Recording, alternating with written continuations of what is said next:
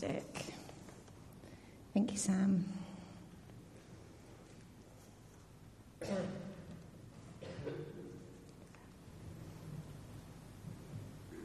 Be there in a moment. That's fine. There's nothing on the first slide anyway. We're going to turn to somebody around you. If somebody's sitting near you who's not got anybody to talk to, make sure you've got look after everybody. What would you do if you were given £1 million this evening? Discuss.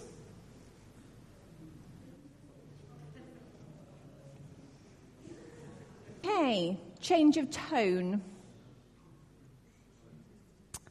What would you do if you knew that you were going to die tomorrow? And I'm going to be fair right now. It's already gone 7 o'clock. I'd prefer that you stay to the end of the service. So I'm going to give you till midnight tomorrow. What would you do if you knew you'd die tomorrow?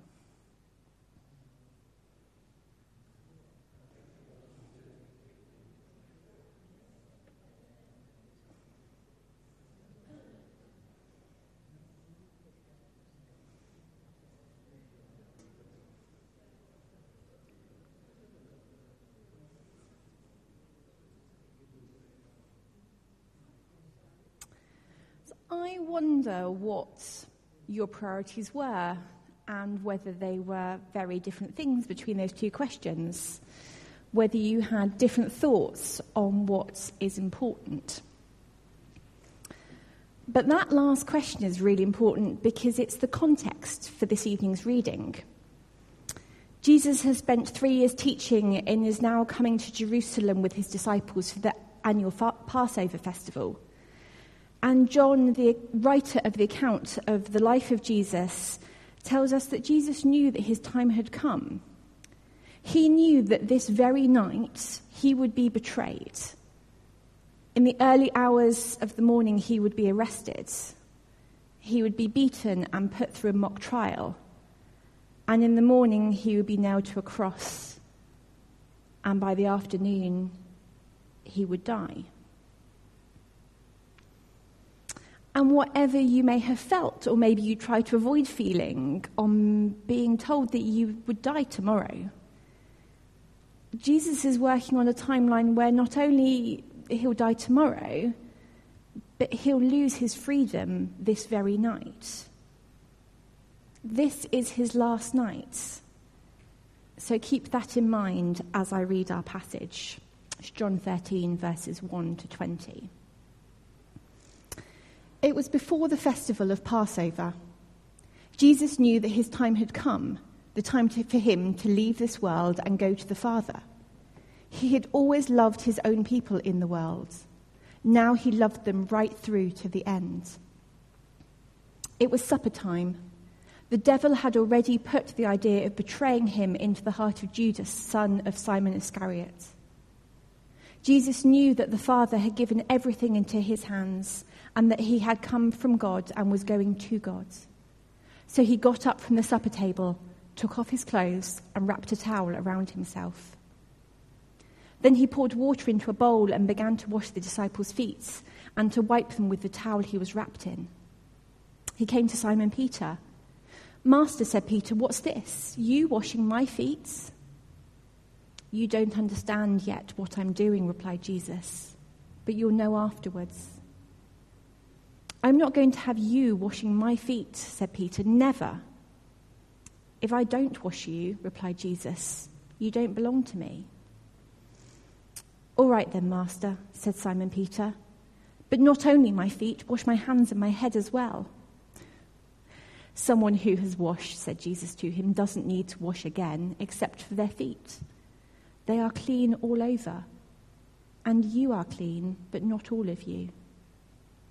Jesus knew, you see, who was going to betray him. That's why he said, "You are not all clean." So when he had washed their feet, he put on his clothes and sat down again. "Do you know what I've done to you?" he asked. "You call me teacher and master, and you're right. That's what I am. Well then, if I, as your master and teacher, washed your feet just now, you should wash each other's feet. I've given you a pattern so that you can do things in the same way that I did to you. If you know these things, God's blessing on you if you do them. I'm not talking about all of you, he went on. I know the ones I have chosen. What the Bible says has come true. The person who ate my bread lifted his heel up against me. I'm telling you this now before it happens, so that when it does happen, you may believe that I am who I am. I'm telling you the solemn truth. Anyone who welcomes someone I send welcomes me, and anyone who welcomes me welcomes the one who sent me.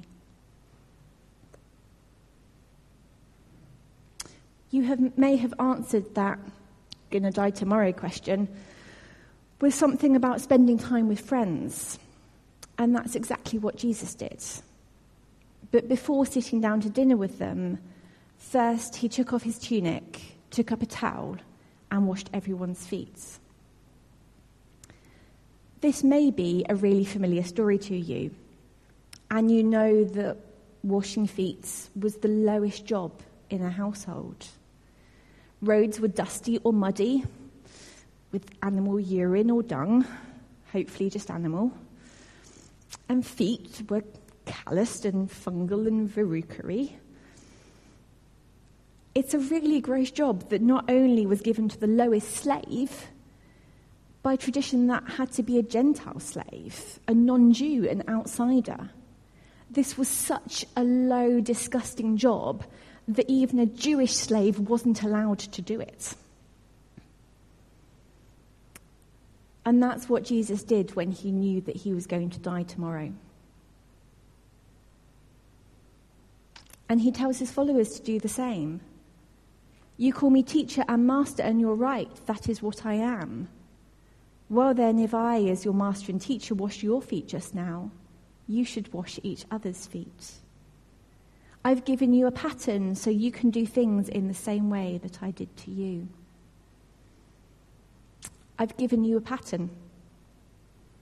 It's your job, says Jesus, to get up off your backsides and do the dirty work. Serve each other, doing the tasks that we look down on. Humble yourselves. But we're not to emulate the servant king to become king-like, but servant-like. We're not to seek God's kingdom so we can have a slice of kingship. The slave doesn't become greater than the master. The person who's sent doesn't become greater than the sender, Jesus says. And if you get it, if you do it, you'll find God's blessing in the midst of your service. So be sincere in your humility, Jesus is saying. Don't kid yourself that you're doing menial things to show how humble you are. God will bless you for your humble work, but don't do the work to earn God's blessings. And don't kid yourself that doing the menial things is right and good if it's your way of avoiding difficult things that you should be doing instead. Stacking chairs can be a humble service distraction if what you actually need to be doing is having the awkward conversation to reconcile a relationship. Volunteering to spend all your time feeding the homeless can be a humble service distraction from applying to music college because actually that's your gift and calling, but it means you have to leave the safety of home. Or it could be a humble service distraction from spending time at home working on your strained relationship with your spouse. Or a humble service distraction from facing and sorting out your growing financial debts. What are the motives of your service? If they're pride or reward, think again. But also think again if they're avoidance. Jesus knew who he was, his value, his purpose, his belonging. He knew that other people's opinions of him didn't change his status. So he could take on the role of a Gentile slave and still know that he belonged to God. He didn't need power or position or prestige. His motivation was purely to do what God the Father asked him to do. The pattern that Jesus sets in this example isn't just a challenge of motivation, but of persistent, unconditional love. John records 2 disciples by name in this passage. One has a dialogue with Jesus, and we'll get to him in a minute. But first, let's think about Judas. Judas. Even the name can bring up a reaction. Judas the traitor, already plotting to hand his friend over to the authorities. The greatest betrayal in history. Jesus knew what was coming. He knew what Judas was about to do.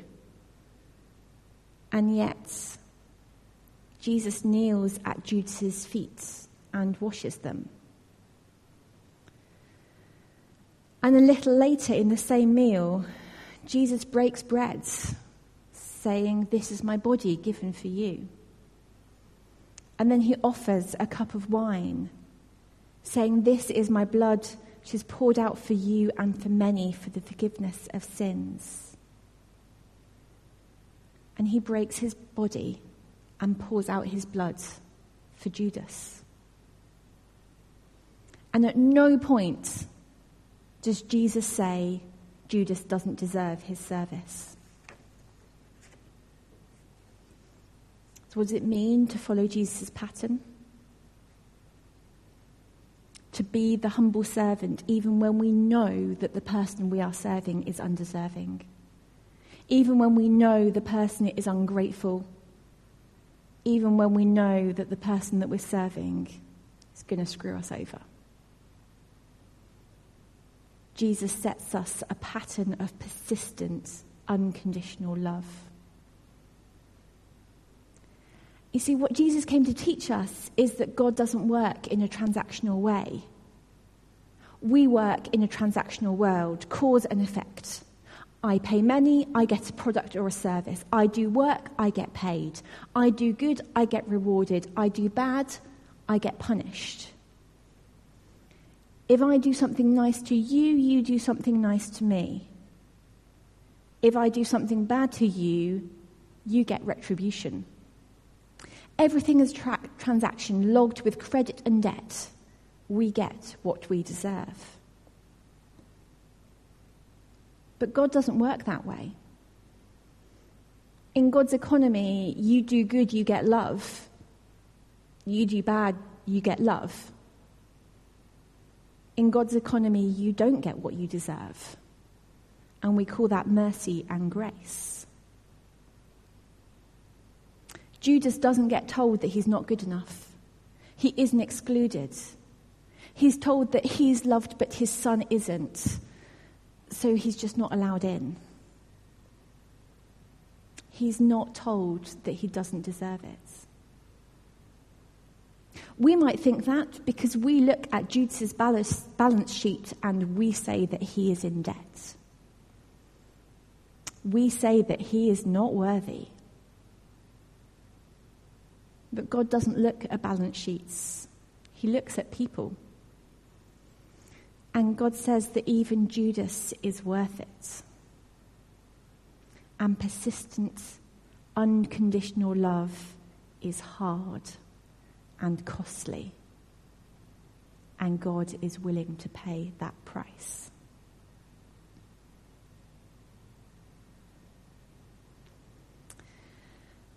And if that isn't enough of a challenge, we have Peter. Jesus kneels to wash Peter's feet, and Peter says, no. Jesus, miracle worker, who heals and casts out demons and multiplies food, and whom Peter has heard God's voice from a cloud saying, he is the Son of God. He's knelt at Peter's feet, not only taking on a servant role, but taking on a Gentile slave role. No wonder Peter balked at this idea. I get that. Having other people serve you is something that takes some getting used to. We're okay in restaurants, But even going to somebody else's house for dinner, we feel awkward with them doing all the work. Most of us are quite willing and enjoy serving or helping others, but we can find it really hard to ask for help for ourselves. Age or illness or injury can leave us dependent on other people, and we see that as indignity. It means that you're not able to do it for yourself. These days, if somebody's washing your feet, it probably means that they're helping to wash the rest of you, drying you, dressing you. You've been forced back into being a child, infanticized. And we certainly dread the prospect of a future of commodes and incontinence pads and someone else wiping our backsides for us. I wonder how many nurses and healthcare assistants or home carers, people who wipe each other's bottoms, even parents who have small children or disabled children, people who lovingly serve others in their toileting, shudder themselves at the idea of having to have someone else to do that for them. I know that Jesus washed feet, not white bums, but washing feet doesn't make us shudder in the way that it would have made the disciples shudder. We don't want to lose our dignity.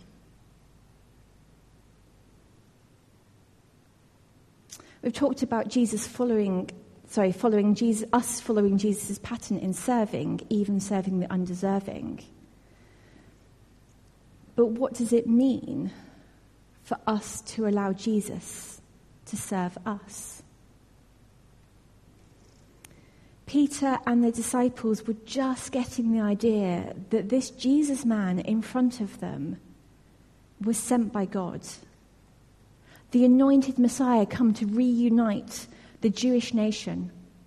A priest, prophet, king, rebuilding God's kingdom. It wasn't until later that Jesus' followers was come to understand that Jesus was God himself. Paul was another early follower of Jesus, and he records what was probably a very early hymn. The Messiah Jesus, who though in very nature God, did not regard his equality with God as something he ought to exploit.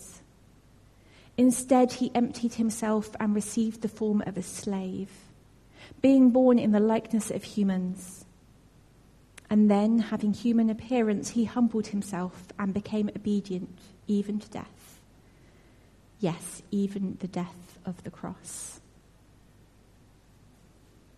Can you suffer the indignity of the Lord of all creation stripping off his garments of divinity and humanity to kneel at your feet and serve you?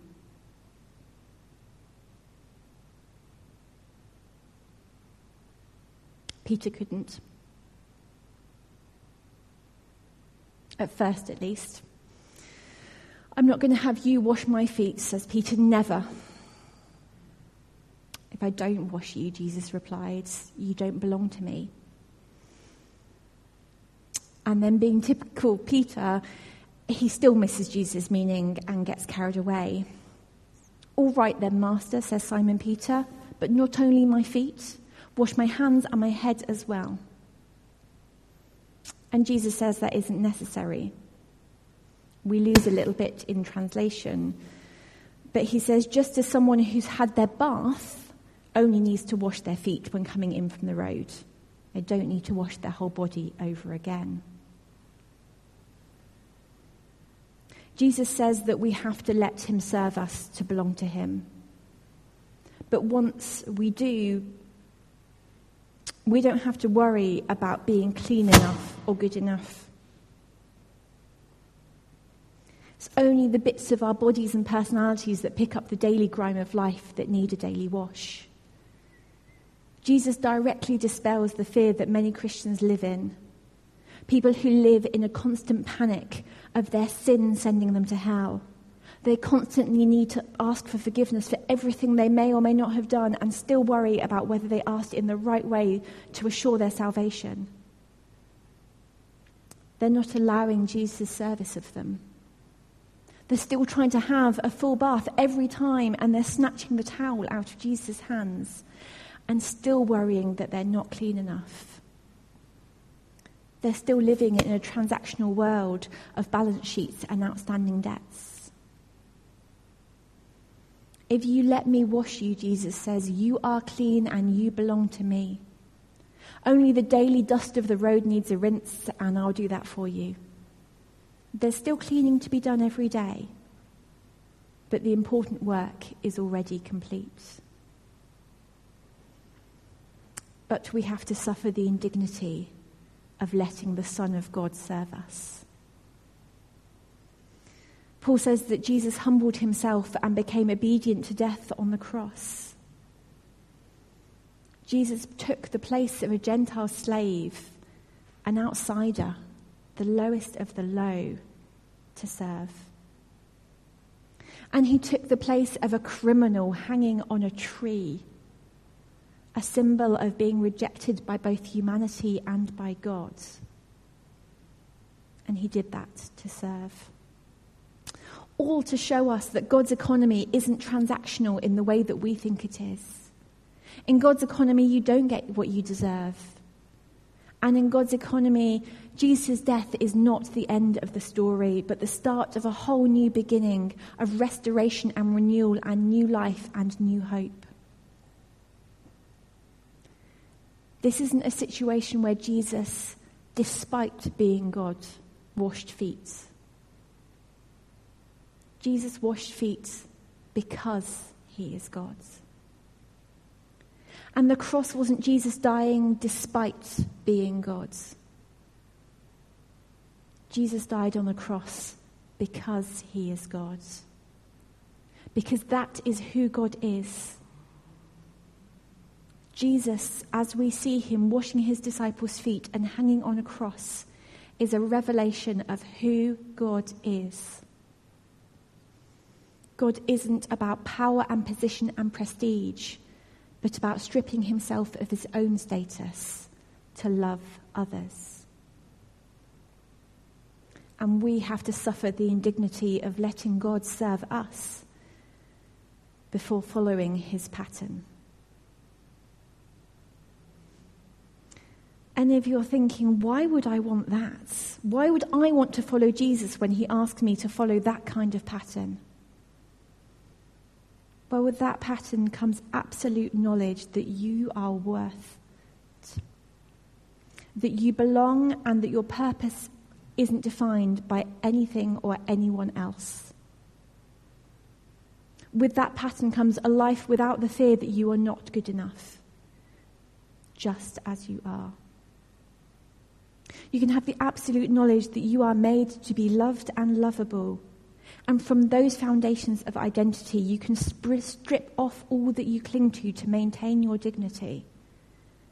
And so live in the pattern of who God made you to be.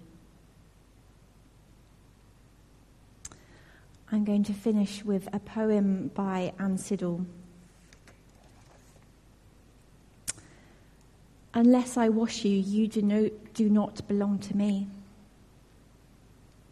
If only it were otherwise. If only I could present my credentials, show my record of service, get some kind of unlimited pass.